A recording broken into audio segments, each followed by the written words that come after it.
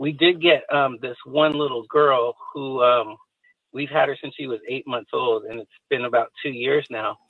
And we've become very attached to her. And it turns out that the court says the mother's going to lose parental rights. And we want to adopt her only because we're the only people that she's ever known. And it would be completely traumatic for her to be torn away from us, who are basically her parents.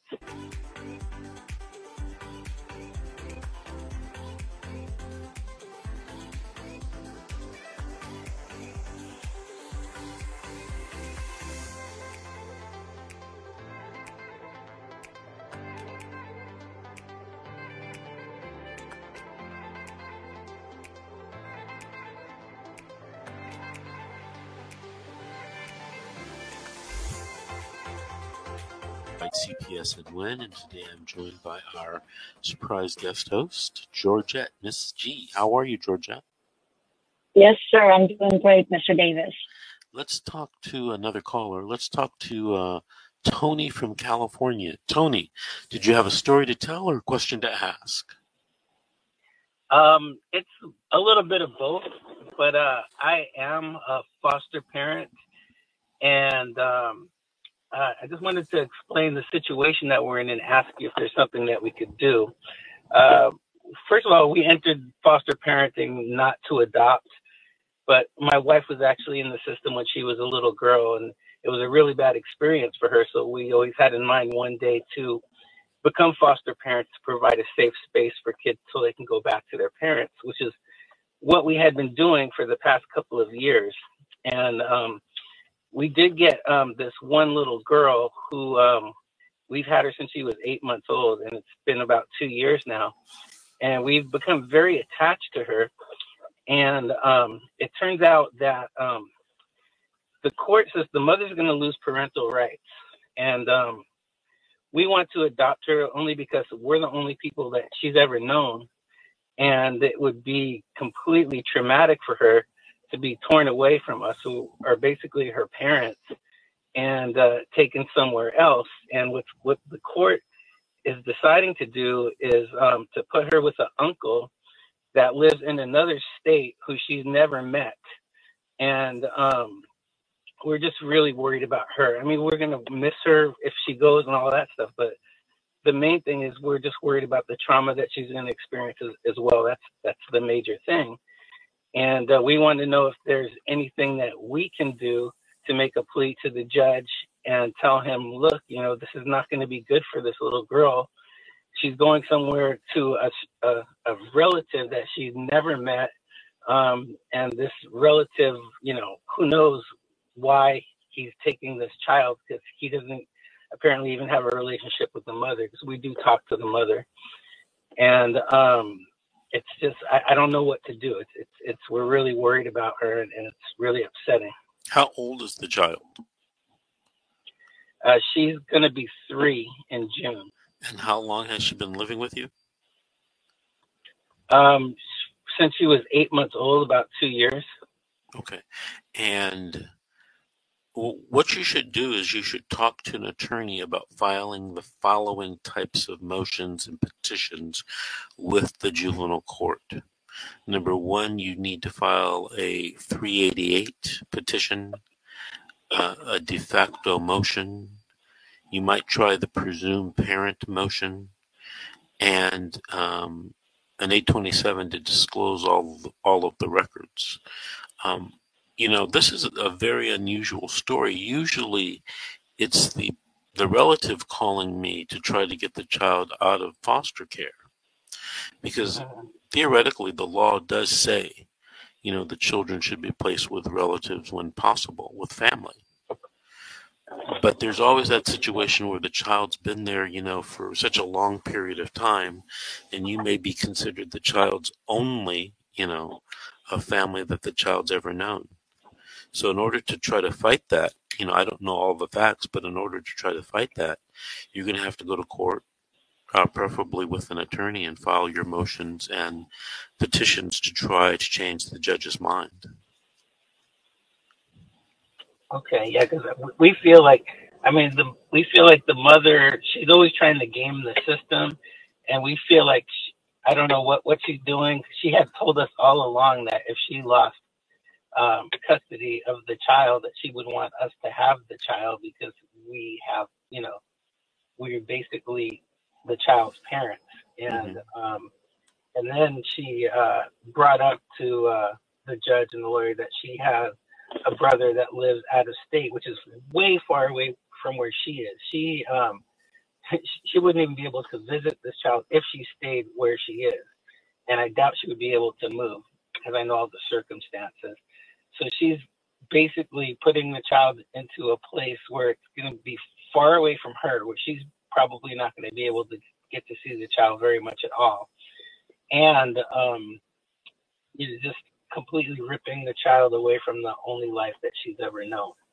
Do you think that the brother who gets the child and the mother they have some type of scheme where the brother will just adopt the child and turn the child back over to the mother? Is that what you're thinking? We think that could be a possibility because she's always trying, instead of like following the rules, which is one of the reasons why she wasn't able to, why she lost her parental rights. She would always just try and come up with lies to tell to the social worker or whatever. And we just have a feeling that she's the type of person that likes to game the system. So I have a feeling that it would be natural for her to want to do something like that. I see. Okay, well, if you want to try to change the judge's mind, those are the things that you're going to have to do. Okay. All right? All right. Well, yeah, thank you very much for your advice, Mr. Davis. Thank you for calling, Tony. Appreciate you listening to the show. Call us back in 3 or 4 weeks and let us know what's going on with that child, okay? All right, I will do. Thank you very much. All right. Georgette. Yes, I would like to respond to this, to Tony story real quick. First of all, oftentimes social workers will tell the foster parents that the mother does this, the mother is lying, the mother is not completing her classes, did not complete, whatever, assignment that the Department of Child Services told her to complete. Oftentimes, the parents do complete the classes, and the parents didn't do what the social worker was done in the report. However, the foster parents are only hearing one side of the story. Okay? Because the parents don't talk to the foster parents. They don't share the story with them. So basically, all they know is what they are told in the report that is written by a corrupt, lying, piece of God knows what social worker. So if there's a family member that needs, or the family member that's available for that child, that is blood family. That child needs to be placed with the blood family first. If there is no family members that are able to care for the child, then I understand that the foster parent bonded with this child. But what the foster parent doesn't understand is that that child was traumatized when he or she was removed from their home to begin with. That's all I have to say. Okay. Well, we know your opinion. Does it matter to you whether moving the child at this age might harm the child? The child was already traumatized from day one that child was removed. So is that a yes or a no?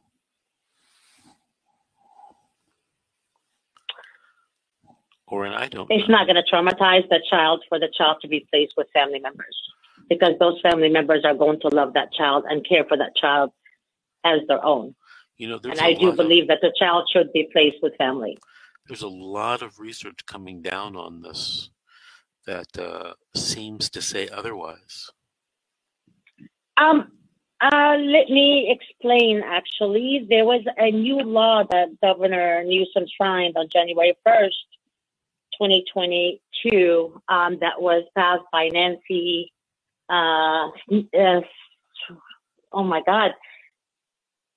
Nancy Snitters, I can't remember her last name, but 2 minutes. That law stipulates that if a child has a family member who has a drug record, for example, from, decades ago, or if a child relatives has a criminal record from decades ago, CPS cannot hold that child against their will from being placed with that family member. That it should be forgiven because he or she current situation does not reflect on their decades ago cases, right? Or case. Mm-hmm. For instance, the social workers would hold the child away from their family members because they had a case when they were 16 years old, like arson or theft or a felony. Or a grandfather that had a record when he was 21 and that grandfather is 70 or 64 and never had any any bad record after that. They shouldn't withhold the child from being placed with the grandfather or the grandmother. Mm-hmm. Mm-hmm. Right? However, that law did pass recently, and I know that the social workers will come and find a way to set some kind of rule in place to violate that too, because that's what they do best. They violate 1 minute, and they violate parents' constitutional rights. You said on your video for the documentary that you did is that you have more rights as a criminal than you do as a parent, and that really hits my heart because that's exactly what social workers are doing. Mm-hmm. All of that to get the incentives, because for the adoption, they get more money for adopting a child. Hold on, Georgette. Hold on a second. Engineer saying that we have to take another break. This is The Secret, How to Fight CPS and When. We'll be right back after these messages.